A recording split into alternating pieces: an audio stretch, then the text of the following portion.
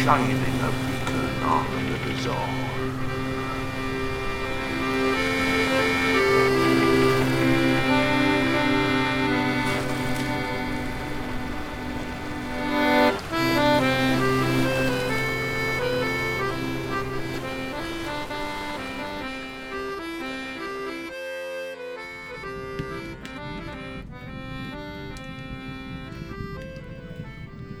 Right then, our kid, here we are cosy in the library today. We've got a fire crackling away in the grate there. It's a bit of an overcast wind. It is, isn't it? A bit chillier than normal, but it's nice, it's cosy. Stay away from the horrible day. We can still do a bit of casting, you see. Ooh, bit of cheekies. Bit of cheeky casting, we can still do that. But the way I think we'll do it is let's just look at one subject today. Ah, a bit of a deep dive. A bit of a deep dive. I've been doing a little bit of research and looking at stuff, so we don't always want to be doing like loads of different stories. And it's also quite good to look at some more sort of serious little stories around there, We haven't done a special in ages, so it's No, about that's time. it, What about the cephalopods? We did Oh yeah, shit! Cheeky twat. I forgot about it. That were in the sub and not the cut-off one. So today we're actually going all the way over inland a little bit, and we're going to go to Todmorden. All right. Because we're investigating the strange case of Zygmunt Adamski. So I think you know it though. You know the story. Yeah, I've a little heard bit, of it. yeah. I've never gone really far into it, and it is a really bizarre one. Yeah, it is a really case, strange case of that, Yeah. So we're going to just do a little bit of casting in that direction, see what this story has to hold, because I think it's a story of high weirdness, So Zygmunt Jan Adamski was born in Poland in 1923. And while little is known about his life in Poland, we do know that he fled the country in 1945, probably as the Soviet Union began to tighten its grip on the country as the war sort of came to an end. Yeah. Now, I've used a couple of sort of little sources for this. So, there's a book called Supernatural England, I'd like to thank. That's been a really great source. And Malcolm Bull's Calderdale Companion, that's a little bit of something I could dive into as well. Yeah, that sounds good. And the Daily Mirror as well, actually. So Yeah, covered the Mirror? Yeah, the Mirror did, they covered a few things of this. Now, Adamski, you see, they think he might even have been a prisoner of war. When he was released, he sort of fled the country still because, like I say, Soviet Union taking over there. He's bad news. He's had enough. Yeah, He's not, let's go to blight. Well, I think as well, knowing what Poland was like before the war, and knowing what the Russians were sort of capable of, the Soviets were capable of, he knew that Poland was going to get their arse kicked for the next sort of 30 years. So he thought, nah, can't do it, and he hoofed it up to England and he settled there. And he moved to Tingley, right? Which is just about, it's a little sort of like the classic village, but it's not. It's like a weird suburb is Tingley, and it's about sort of 6 miles outside of Leeds, halfway between Leeds and Wakefield. And he this is in West Yorkshire, obviously, And he worked as a coal miner in the Lofthouse Colliery. Now, it wasn't unusual on this. They had a lot of miners that go across from Poland, and they went all over the place. They went out to the coalfields of Pennsylvania and places like this. The Polish just set up communities everywhere. They needed a hole digging, and off they went. You know what I mean? They were good at it. Yeah, absolute grafters, grafters, and they have so they've got their own little sort of communities in these places as well. So they know each other, and they're very quite tight.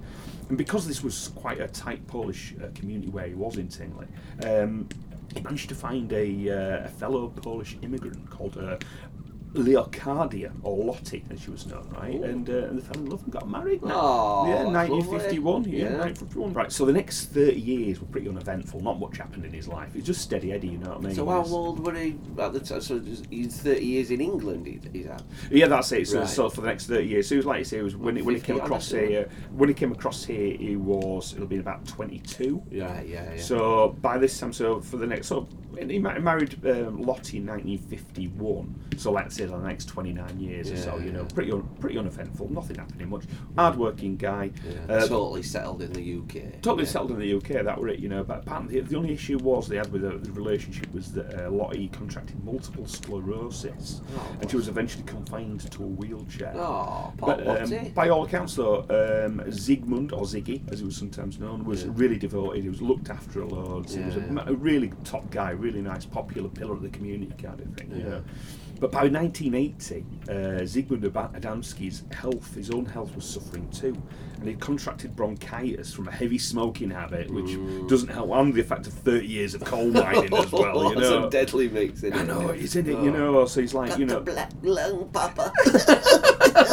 it's the silicosis. And he'd actually been off work for sort of quite a few months as well with sickness and that, you know. And he realised, he was getting to a point where he was realising, I'm going to have to be off work, I'm going to have to look after my missus, I'm going to have to look after myself as well, I'm not well enough to go down pit.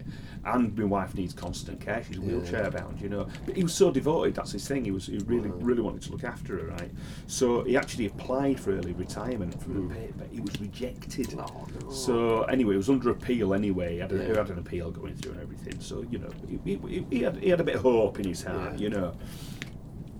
But on Friday, the 6th of June, right, 1980, Zygmunt Adamski had been shopping in Wakefield town centre with his cousin and her son, who were visiting the Adamskis from Poland, right?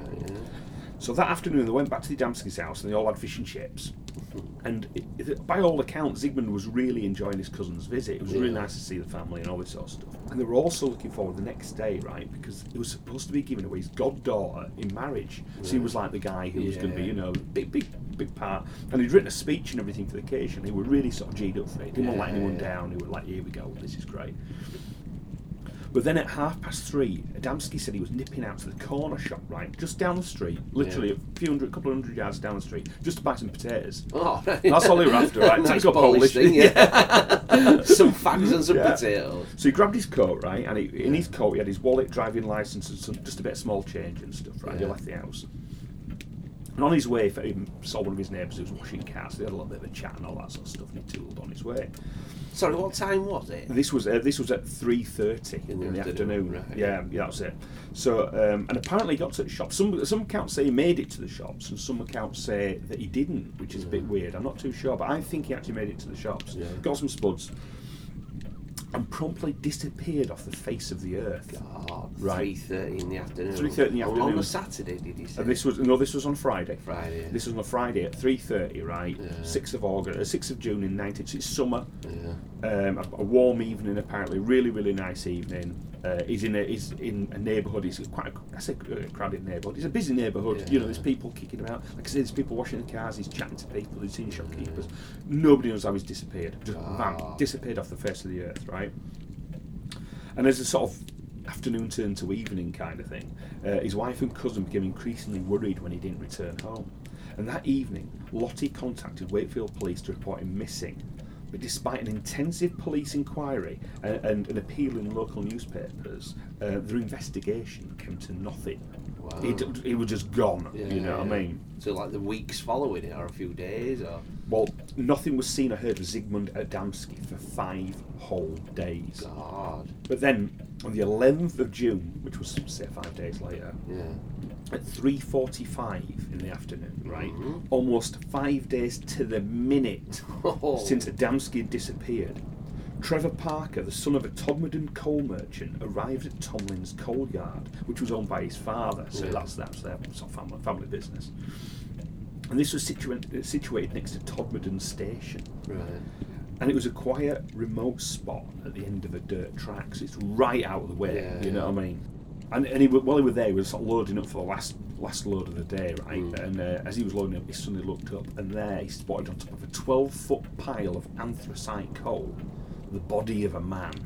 Anthracite coal is a very, very high-grade, high-burning coal. It's one of the best coal you can get. So that's where he was on this particular sort of thing. And the body on top of it, right, it was Zygmunt Adamski. Jesus, he's freaky, is he? Yeah. So Parker had been at the yard that morning at 8:15 already. So he'd been there once already that day. And he was certain, absolute 100% definite, that there was no body there then. And in the intervening hours, while Mr. Parker had been absent, the gates of the yard had been left unlocked just in case there had been any deliveries or something like that, right? But there were no deliveries. Nobody had been, as far as they know, nobody had been up there, you know what I mean? It wasn't like there were sort of cars kicking about or anything. So Trevor Parker was shocked at this sort of really grim discovery, you know what I mean? But then he managed to overcome his initial horror, and he quickly rushed to get an ambulance. Yeah. And Parker is quoted as saying, "I was loading my truck for the last delivery of the day. The body was just lying there in plain sight." I didn't know if the man was dead or alive, and it gave me terrible fright, so I called the police and ambulance.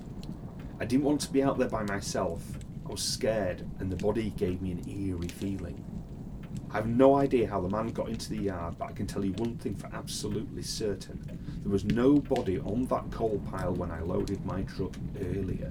God, it's funny that he's got that kind of feelings of it. 'Cause you think your natural one to like scurry up and check, or Well, this is it. he got fully freaked out. Yeah, by he was it. fully freaked out. As he said there was his atmosphere. But imagine if you're in a coal yard somewhere, and you're on your own in a lonely, remote area, you know what I mean? And you're just suddenly going doopy-doop about your business. It's your workplace. It's where you're and then you just look up and you think, there's a fucking body lays on top of that coal. Surreal, isn't it? You know, really out of place, and That's it, and that's what he found here. And he didn't know if he were dead or alive. He was just thinking, shit, where's he come from? Sort of thing, you know what I mean?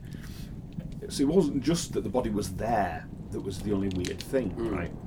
But there were some other mysteries. You see, coal's incredibly difficult to climb. It's slippery and greasy underfoot, right? And added to this, there was light rain falling, so actually to climb up there, it'd have been an absolute pile of grease. Yeah, that's it. It's absolute effort to get up there, you know.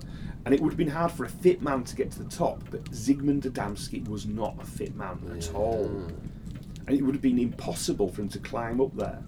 And if he was already dead when he was placed on the coal pile, how did he get up there? Because climbing the pile was a difficult task in itself. Yeah. But carrying a dead body at the same time was out of the question, you know? And besides, there were absolutely no imprints in the coal to indicate anyone had climbed up there. There were no footprints, there were no sort of feet embedded in It's there. that bit, every second foot you're kicking stuff down. That's you? it, it'd have been all of it. Solid trail. You would have done, absolutely. Especially carrying someone up there, you'd be like, man, that'd be a mess, wouldn't it? Well, it is, and then of course, if you did manage to do that, you'd got him up there. You'd run back down. There'd be coal all over the floor, wouldn't there, or anything like He's that? not doing it for shits and giggles and all. Yeah. Like, Yeah, that's it. Put him right on top. Right, so, yeah, exactly. You just think how or why would you go about this sort of weird thing, you know? You're not exactly hiding it. You're presenting it, aren't you? That's it. It's a sort of strange, yeah, almost like a display, you know. Now, Adamski was wearing his jacket, but he had no shirt on. All he had on underneath was like a string vest that he'd been wearing that day, you know.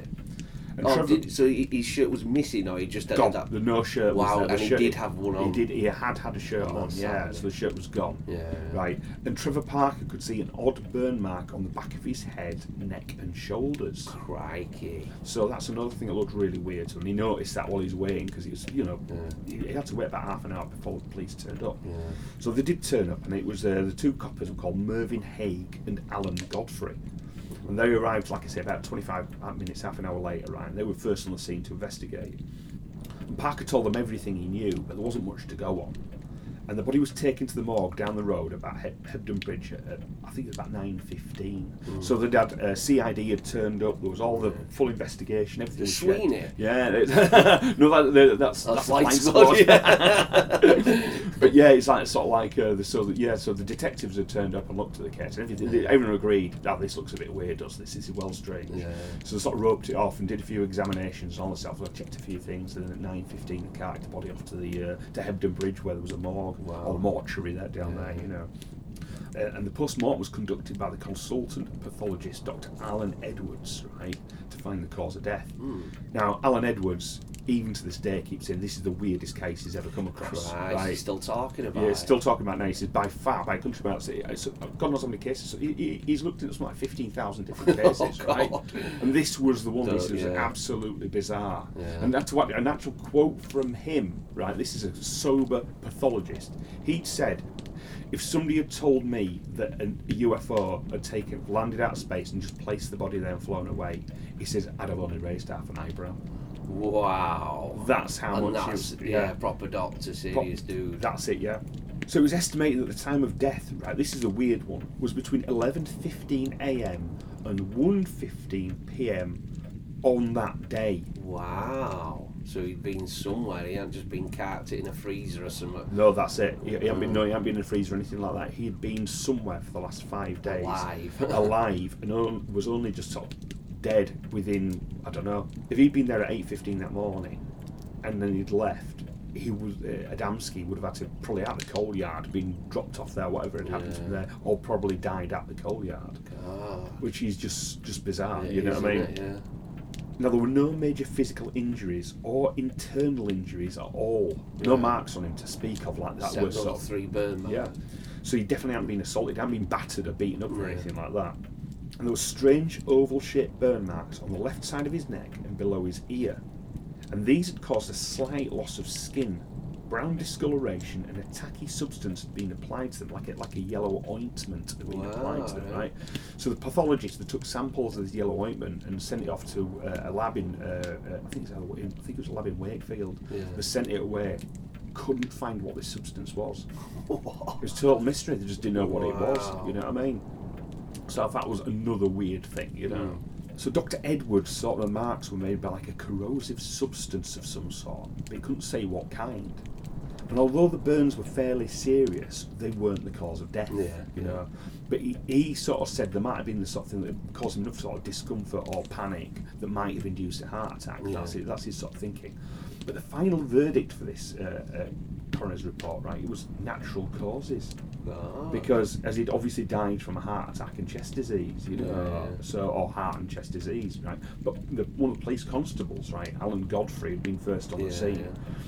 He disagreed with this conclusion, and he was under the impression there was far too much evidence of interference or foul play, right, to conclude that it was natural causes. Somebody else was involved, something had happened, you know. So even though Zygmunt Adamski was found minus his shirt, which was never recovered, he'd not been sleeping rough. His body showed that it had only 1 day's growth of stubble. So he'd evidently been staying somewhere where he'd been able to shave the days previously. So it was only on that day that he, you know, didn't shave. And even though his stomach was empty, this merely indicated that he had not eaten on the day of his death. So the finding, because he wasn't thin, he wasn't malnourished, he didn't look rough or anything. He just obviously had been eaten and been cared for in some way or another, you know. Dr. Edwards did find abrasions on his thigh and small cuts on both his hands and knees. Any, you know, I know it's a silly question, they might not say it, but were his hands black and bright, like he could have been climbing up? No. His skin was perfectly clean, and they quote, as if he has just stepped out of the shower. Oh man, because that proves it to me. That's the thing I wanted to ask all along. What were his, you know, alright, his trousers and whatever, but his hands, I just want to know about his hands. And it's clean. Because there's no fucking way you're going up a slag heap, are you, without getting black bright, mate. Well, that's it, because his clothes were said to be improperly fastened, so the buttons were done up wrong on his jacket. His shoelaces were done up wrong, they're all sort of like all over the place. His trousers were done up in the wrong kind of way, and it was as if someone didn't know what they were doing. Right? And his hair had been cut short in a rough way, almost like it'd been clippered short. Right? Yeah, that's a very odd one. No. And his wallet and watch were missing, but there was no coal dust or dirt on his body, as you would expect if it climbed or been dragged up a 12-foot pile of coal. Right? And it's just bizarre, isn't it? And they found as well that there's no evidence he'd ever been to Todmorden in his life. Didn't really know the place. He wasn't famous or all that kind of malarkey, you know what I mean? He was, you know, he's a Leeds lad, he just, you know, got on with his business there, you know. So in the weeks leading up to the disappearance, there'd been numerous reports of newspapers and the police about orange fireballs and other unidentified flying objects seen across West Yorkshire, mainly Bradford, Halifax and Todmorden. And while some of these sightings were explained as aircraft, atmospheric phenomena and flares used by Moreland rescue teams, some remained unexplained, including a substantial amount which were reported after Adamski had disappeared. So this was like a mystery then. It was just totally solved. Nobody knew what could have happened to him, you know. And it remained unsolved. But then 6 months after the Adamski incident, in the early morning of Friday the 28th of February 1980, PC Alan Godfrey, one of the police officers who was first on the scene of Adamski's body in the coal yard, was on night patrol, driving along Burnley Road, which leads out of Todmorden, investigating a report that a herd of cows were blocking the road. Now the weird thing is about this story, I've heard more and more about it, there were reports coming in all night, there's a herd of cows blocking the road here. The cows are here now, you know what I mean? So people's phoning in from all over the place. He's driving round like a nutter, right, trying to find these cows, right? And he's just he's having no luck, right? No luck at all. So as he's buzzing along, right, he passed a fellow police officer who was on foot who declined an offer of a lift. He'd sort of pull over and says, "Yeah, do you want to lift her out?" You know what I mean? And didn't want one. He's on patrol, so Godfrey went on it. Alan Godfrey went on his way, and he managed to find the place in the road where the last been reported. When he arrived there, what he saw seemed to be a bus blocking the road. Right? He thought, "Oh, there's a fucking what's the bus doing blocking this?" You know, and his inclination.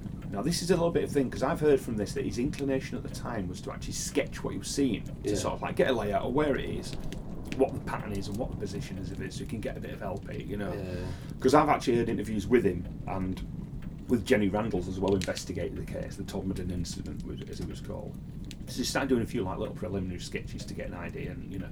Then he looked at his drawing, and he'd basically drawn a spacecraft. Oh Jesus! So right, his brain is thinking, you know, that is a coach. Yeah, that's it. That's what he was doing. It's like, all right, let's sketch this. You know, these hands are actually done. And then he realised what he was looking at. Wow! And that so his spell were broken. The spell were broken. Yeah, this is it. So whatever had been sort of indicating to his mind that you're only seeing a bus, mate. In the same way that possibly everyone was seeing like a herd of cows, something mass there. You know what I mean? It was a thing that was sort of suggested to him because that's a common thing in the area. Or you're seeing cows, you're seeing a bus, whatever. You know, it's that thing that you're familiar with, isn't it? Like some cloaking device, but it's like a mental cloaking device. That's it. Yeah. And suddenly he could see it. And what he was drawing was like a huge diamond-shaped object with like strange spinning windows, right? And in his own words he says, "I was driving a police car at the time, and in the early hours of the morning I came across what I thought at the time was a bus that slid across the road sideways. And when I approached the object, I got within about 20 yards of it, and immediately came across what I now would describe as a UFO. It was about 20 feet high and 14 feet wide." Right. Oh no, so the other way around. It was sort of 20 feet wide and 14 feet high, right, and was diamond shaped. It had a bank of windows in it, and the bottom half was rotating. And the police blue beacon was bouncing back off of it as were my headlights, and it was hovering off the ground about 5 feet off the ground. God. And it says it was frightening, and it's, you know, really obviously very frightening. But what was happening as well, it was all the dirt and twigs and stuff on the ground were just spinning like a vortex, but silently. But the higher treetops around were quite still, so all the bushes were shaking and all the ground was being stirred up, but all silent when this thing's just sort of spinning away, right? And then, so what he did then, he got the car parked up, and he said he tried to attempt to call the police on both his car radio and his mobile walkie-talkie, which he had at the time, and he couldn't get through on either, right? Then suddenly he found himself driving 100 yards down the road, and the UFO was gone. And he realised that his boot was split, right? And he had like a saw on his boot, on his foot as well. He had a saw on his foot. Now he was deeply disturbed by this experience, and he was unsure what to do, right? So he actually went back to the site and thought, "What the hell am I doing here?" You know what I mean? But I think what he actually did, he didn't mention anything at first. He just went back to the station. He was so shocked. He got fucking nuts in his that. And he went back to the station, basically just reported about the cows, because he sort of drove away again then, right? He got past like the local rugby league sort of ground. Looks in the rugby league field, like the playing field. All the fucking cows are there. Oh, what? All the cows are there just staring at him. Oh, man. Right. And it was just like, what the fuck's going on? Playing rugby. That would have been the sight, wouldn't it? So he was really disturbed about this, didn't know what to do, and then he heard all his colleagues start talking about that night when this had been going on. Loads of reports of strange lights in the sky. Jesus. And he decided, right, he came out about it. So he chatted with another guy, and he happened to be a member of a local UFO investigation society. So at his colleague's suggestion, PC Godfrey underwent a session of regressive hypnosis with a Manchester psychiatrist 8 months after the incident, right? So he'd let it go, but it'd been on his mind all along, you know. You're not going to forget it in a area, yeah. And all these sessions were videotaped, so you can actually watch these sessions. I've not had a chance to see them, but they've all been videotaped. And under regression, he told of the bright lights stopping the car engine, causing his radio and police handset both to be filled with static, and how he was swamped by blinding light as he lost consciousness. He recalled then being inside a strange room, more like a house than a spaceship. and there was a large black dog. Oh, wow. Hello, PC. Seen any cars? And he was studied by a heavily bearded man who telepathically conveyed that his name was Joseph, who wore biblical clothing. Jesus! Right? And assisting Joseph were several small robot-like creatures, the size of a 5-year-old lad, and with a head the shape of a lamp. Oh, that'd drive me insane. It's the dog that bothers me about all this. I don't know why. It was me. That stood out to me as well. I thought to myself, fucking hell. Could the dog just leave room? This is fucking weird already, man. Fucking get dog out. So Godfrey was asked questions and told that he knew Joseph and was promised a later encounter. So he said something else is going to happen later on, you know. Well, that's nice. Yeah, that's a bit of a threat, isn't it? I'm coming back for you, mate. That dog's coming too. Yeah. So in spite of the potential damage to his reputation, PC Godfrey stuck unerringly to his story and later even wrote a book about his experiences. I think it was about 2017 he wrote this book. Wow, right, yeah. Stayed with him all that. And nonetheless, it wasn't enough to stop West Yorkshire Force from sacking him. Well, they were questioning his sanity, but I mean, basically, in the police force, he was getting a lot of shit anyway. Yeah, I mean, they're handing it that's out the crap thing like about UFO stories, though, isn't it? It must be Yeah. awful to see one and not be believed. Yeah, that's it. You know, people start taking piss and everything. So it's like, especially with coppers, you know. Yeah. But his bosses would sort of like kept pulling him on one side and saying, "Look, Alan, I think you should stop talking about this. This is all getting a bit much." But what happened was he kind of did stop talking about it. But one of his other colleagues leaked it to the local paper. Oh. So it got out in the local paper and became a bit of a hoo-ha. You know what I mean? All this sort of malarkey. And but then later on, it went national as well. It went like a bit of a national incident, did this. And when it went that way, that's when it started shining a really bad light on the police as far as they were concerned. And they were really leaning on pressuring him. But one thing I did hear about this incident, which you don't read about much, was I think he might have had a bit of an anal probe, Mike Allen. Oh! Because he was saying he'd having this trouble with his ass kind of thing afterwards. But then they kept, I think they took him off the bobby beat and I think it kind of made him do like a bicycle beat. Ooh. So he's there thinking, oh, fucking hell, man, I'm not going to be able to sit on the saddle after being caught out by a UFO, you know? So it was all pretty traumatic, you know what I mean? Him, man. Nasty Lucky scene. aliens, man. They love the bunghole. I know, they love it. But later on, you see, because he left the force, but basically I think he was a little bit part of being pushed, you know, part of it. And he was supposed to giving him bicycle duties. I and know, stuff. that's his tight, It's more than a push, he's that. So he reckoned there was some sort of conspiracy against him. That's what he's thinking was happening, you know.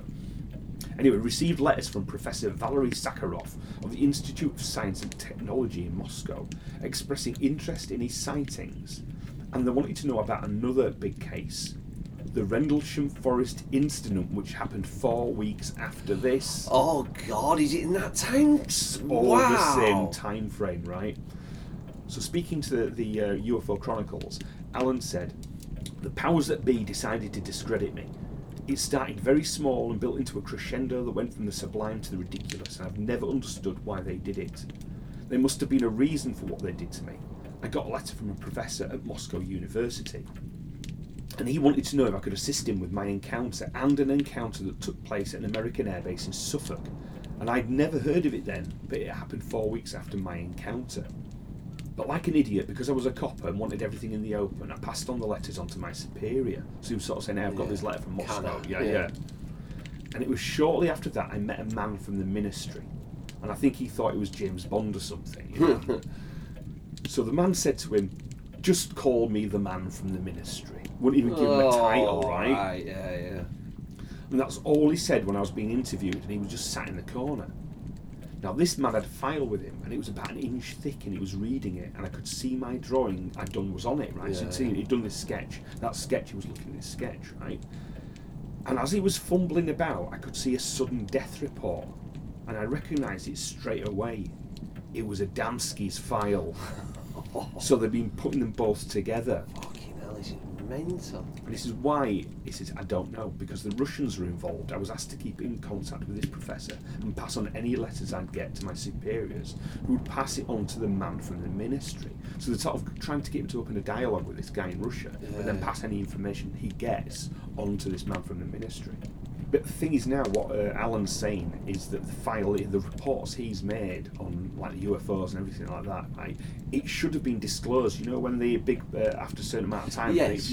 So he was waiting for the files to all come out, which they did. There was like a big UFO sort of like dump of things like that, right? And it should have been in amongst that lot.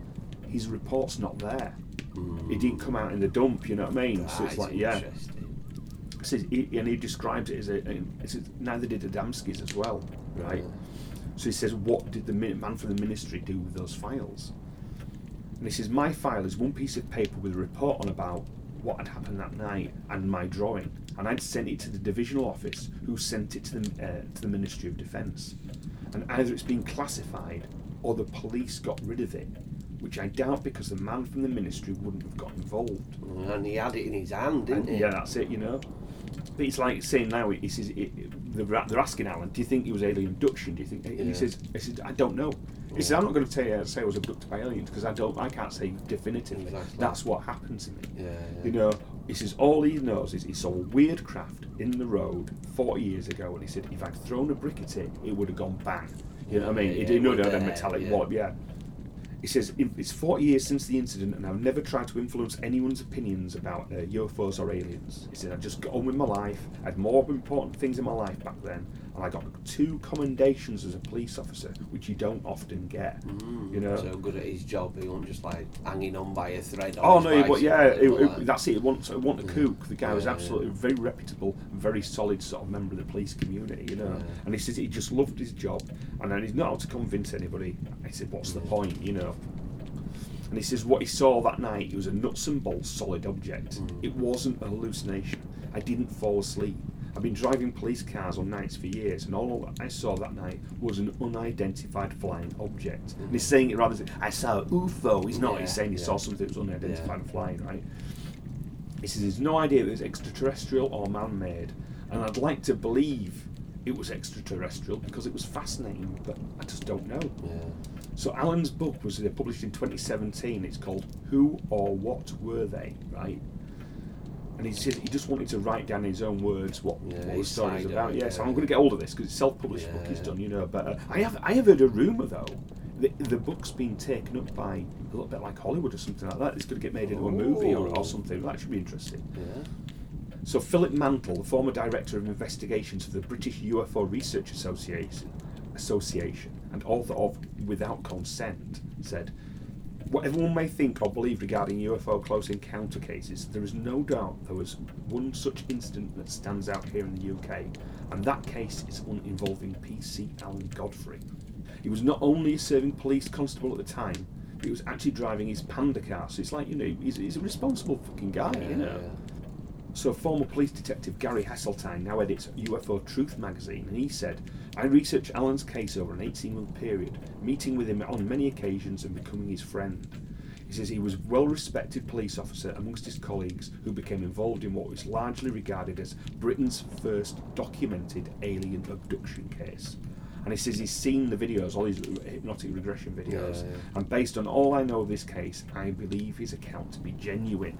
Now that's his drawing there, right? What, a cow? No! Well, the ones he's going to do a bus. I'm just seeing a cow!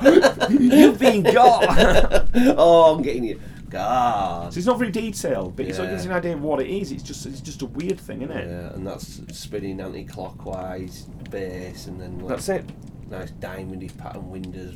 God, it's a classic in a way. Yeah, that's it. So it is absolutely bizarre. So what do you think of that? Just all, you know, when you add the 3 things together, you know what I mean? Him up the coal mountain, you know, just left there. He's just so bizarre, isn't it? Yeah. Burn marks, no cause of death. Missing for that many days, we're only having 1 day stubble. You know, like he's gone to a place where time don't exist in a way, or, you know, like they took him away. It's happened to him, they've used him up, dumped him. It's like they've been on holiday, doesn't it? You know, like UFOs, they've had like a month on Earth and they can do what, you know, they're suddenly doing what they want. So they're just burning around, causing mischief. Well, it's I mean, look at other theories, you see, because one thing is with Adamski being, they think he might not have been looking forward to that wedding the next day as much as people made out. because what they've done recently, or what they've went and interviewed people, saying what happened was his cousin and their child and the cousin's child were at his house, and the reason they were there rather than sort of anywhere else was because apparently her husband was a bit of a nut who was abusive or something, and he'd had. They had like an injunction taken out against him, and so she legged it to the Adamskis to stay there. And apparently, her husband were furious with the Adamskis for taking her in, you know. But the wedding the next day, apparently they're all going to be there, and it could have all kicked off a little bit, you know what I mean? But I don't think it was a serious enough event. I've heard little bits of negatives, and I think even if he got to the shop and thought, you know what, I need to clear my head and go for a walk. It's that type of time, innit? You're going to get abducted, you know, you go for a little bit of a random walk on a Saturday, 3:15, 3:30, in the middle of nowhere, you know, you're just trying to clear your head, and then suddenly, the unexpected happens. Yeah, that's it. He's a weird one, is that, you know. Really? I mean, these people who are trying to claim they got hit by ball lightning for some reason. Got blown up there. Yeah, I don't know what. I mean, because that's the thing. It's how do you get on top of a big coal pile like that? You know, in all seriousness. I mean, one thing I wondered and looked into was it the case of was he dumped on top of a train? You know what I mean? I know, because I was thinking that the old Sherlock Holmes story is a really good one, and it's the train that, you know, it's out of a window onto a train, and off he goes to the other side of the country. And I thought that as he got on it and fallen off. Well, I've looked at overhead pictures of it. Yeah, it's nowhere near. It's not near enough the rail yard for that to happen. But you know. Plus, to say it again, you got to add those three up. It ain't just a single case in this, is it? You know, no. It's no coincidence that the copper that were first on the scene or second on the scene is involved in the second incident so strongly. Yeah. And then one of the biggest UFO things ever to happen to England happened 4 weeks later after that. You see, well, the weird thing is with the Rendlesham Forest, if you look at the pictures of the UFO for that, they're pretty. In fact, we'll have a quick look now. Right? So sort of they've made like I mean, it's not particularly great, but they've made like a rough idea of what it kind of looked like. Man, and that is very similar. It's very similar to the one that happens, you know, to Alan there. You know what I mean? So he's seen that something going on there. Alan Godfrey's seen something which is similar in some sort of way to that. They're not great artists, these people. They're doing a sketch. It's like a rough idea, you know. So but at the same time, I'm kind of counting the Todmorden incidents as a thing in themselves. You know, I think with Rendlesham, yes, something weird went on there, super weird, you know, and the fact that the Russians have said, hey, we want to know about what happened with you, we want to know what happened to Adamski, we want to know what happened to Rendlesham as well, you know, so it's like, they're putting it together. There's something happening over in Rushki though, and they've heard, what's happening over in UK? This is just like ours, or... Well, that's a good point. Yeah, why did the Russians reach out? You know, that's a bit of an odd one. That was never explained. Wouldn't have done it in like some weird low-tech Ruski way, or well, again, this man similar thing. Well, this man from the Ministry, who's he? You know what I mean? It's almost like a Men in Black episode, that, isn't it? Sort of thing. Not half. And then you think about old Adamski. He's come from a concentration, fleeing the Ruskies. Yeah. And some of the Ruskies, you know, are on further on the case. Well, funnily enough, that's something that they did think. People think, was he assassinated by the KGB sort of thing? You know, that could have been, and it could have been the case that the reason why he's gone missing is been sort of like he's been snatched and interrogated or something. Shaved and even then, you see, it might be the fact he's turned around and said he is who he is. But Adamski's basically come from Russia with almost no background about him. We don't know who he was, and there was a lot of cases where quite ordinary people. There was one recent about there's a woman, and I've forgotten the name of her now, and she was just living in an ordinary village and just sort of like, you know, minding her own business. And it turns out she had a very high-powered radio in her loft, and she was just ordinary business. She wasn't doing anything sort of like that was you'd think is particularly peculiar. She wasn't like working for the MOD or anything like this, you know. But it turns out she's a long-standing Russian plant. Wow. She'd been in and she's just spying on various things or whatever she could get information she could get just on the fly, really. You know, and she'd sniff around and make friends with people and sort of find out lots of information. Sleeper agents. That's what she was. Yeah, she's a sleeper agent. Yeah. So you never know. I mean, basically, it could have been Adamski. Could have been a sleeper agent, perhaps. You know, there's no evidence to say so. But it's still, even if Ruskies, I know they do some dastardly tricks, but why on top of a coal? Like, you know, why have they be bothered to take his shirt and chuck him up somewhere so weird rather than dig an hole somewhere, you know? Well, I mean, a lot of these people turn around and say, though, that that's the question you're going to ask. I think they call that a PSYOP. Right, so the bizarre it up, the mix. That's it, yeah. And also the fact that he's a coal miner who was left on top of coal. Could have been another little hint that something, you know... Did he find something down there, like Quatermass? I don't think so. Dug out a big UFO. But no, so I don't know with it, you see. I find it very strange, the whole incident. But, you especially know, a cop again, anally probed by a black Labrador. Well, the thing is with stuff for nightmares, Arky. I think as well though, the whole thing with the Alan Godfrey sort of side of stuff though, he had so much to lose. Yes. So much to lose by saying something, you know what I mean? And it is just... And he just were honest, wasn't he? Like he said, not saying, I saw UFOs, it was just like, I saw this, and that's it. And a load of cows playing rugby or whatever it was. I know, but I think the thing is as well, it is a weird area, Todmorden. It's very strange, that neck of the woods, you know.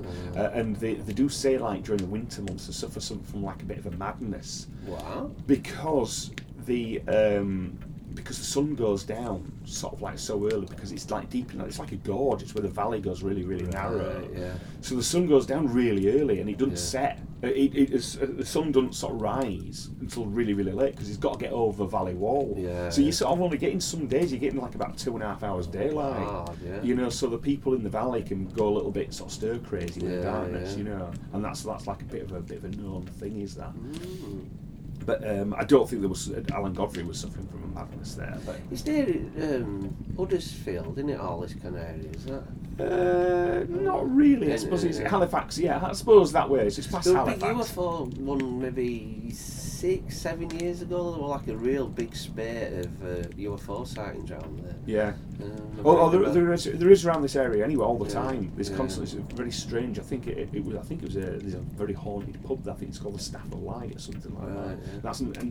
But generally speaking, that whole area is an area of high strangeness. Weird stuff is going on in Todmorden, even as we sort of speak. Really, you know, there's odd occurrences in that area. Going back to cows, right? It's bothering me.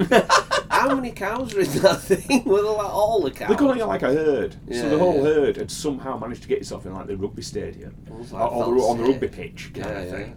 But that's fucking crazy, is that? Isn't it? I find that all a bit weird. Well, they do look at you, don't the cows? I don't like that when you're walking past them. They think, what are you all looking at? Suddenly getting eyeballed by a load of cows. Yeah, they're a bit uncanny, aren't they, all the cows, you know? And I think this is it. I think this adds up to all the sort of strangeness of the entire evening, or the entire day, you know, where, you know, there's all this stuff going on. Next thing you know, he's bloody getting abducted.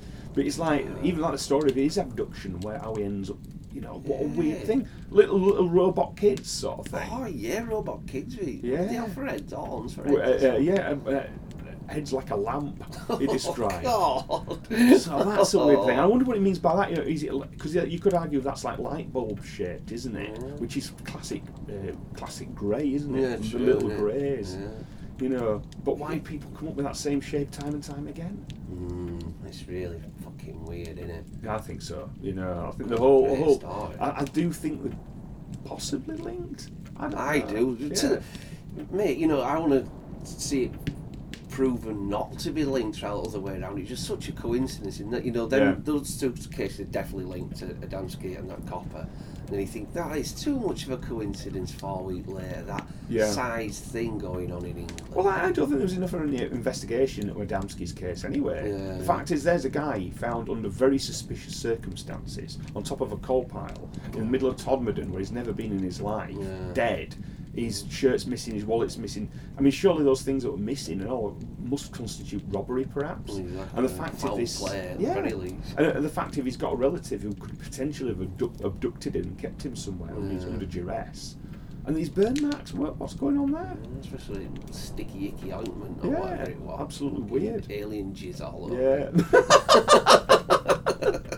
So I find it a particularly strange thing. So is there any other theory that you could come up with other than for Adamski's case?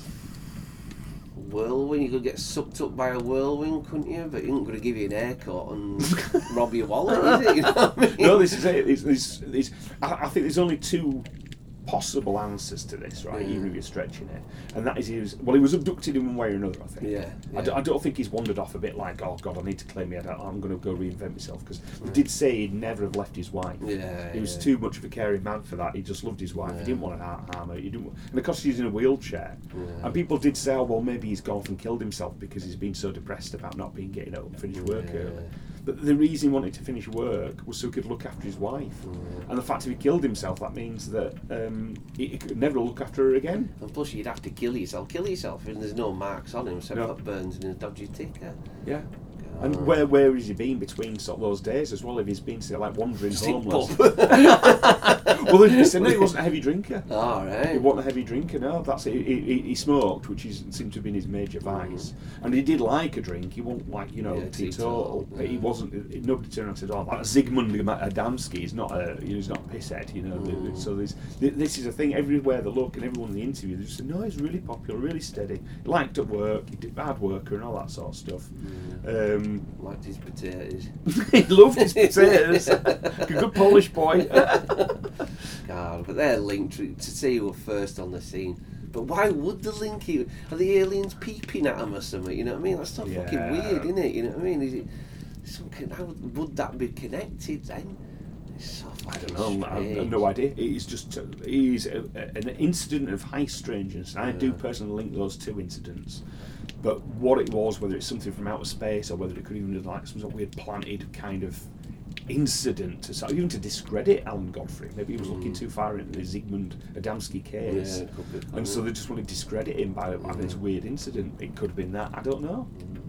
Man from the Ministry as well. I know. Dodgy shit. But I think it's one of those things we just have to write off as being unexplained, but we'll always keep an eye on the Zygmunt Adamski case and everything that's happened with Alan Godfrey as well. And hopefully if it does turn into some sort of film or a documentary that'd be pretty cool. We'll have to watch it. We'll be playing it here at Kraken Cove. I like it. And as a Toya said, it's a mystery. So I think for now we'll just have to say a big goodbye. So it's a big goodbye from Matt. It's a bigger bye-bye from Benny. Take care, guys. There are 3 ways you may contact Kraken Cove. Either by email at krakenCovePodcast@gmail.com, on Twitter @KrakenCove, or Instagram @KrakenCovePod. Ha ha!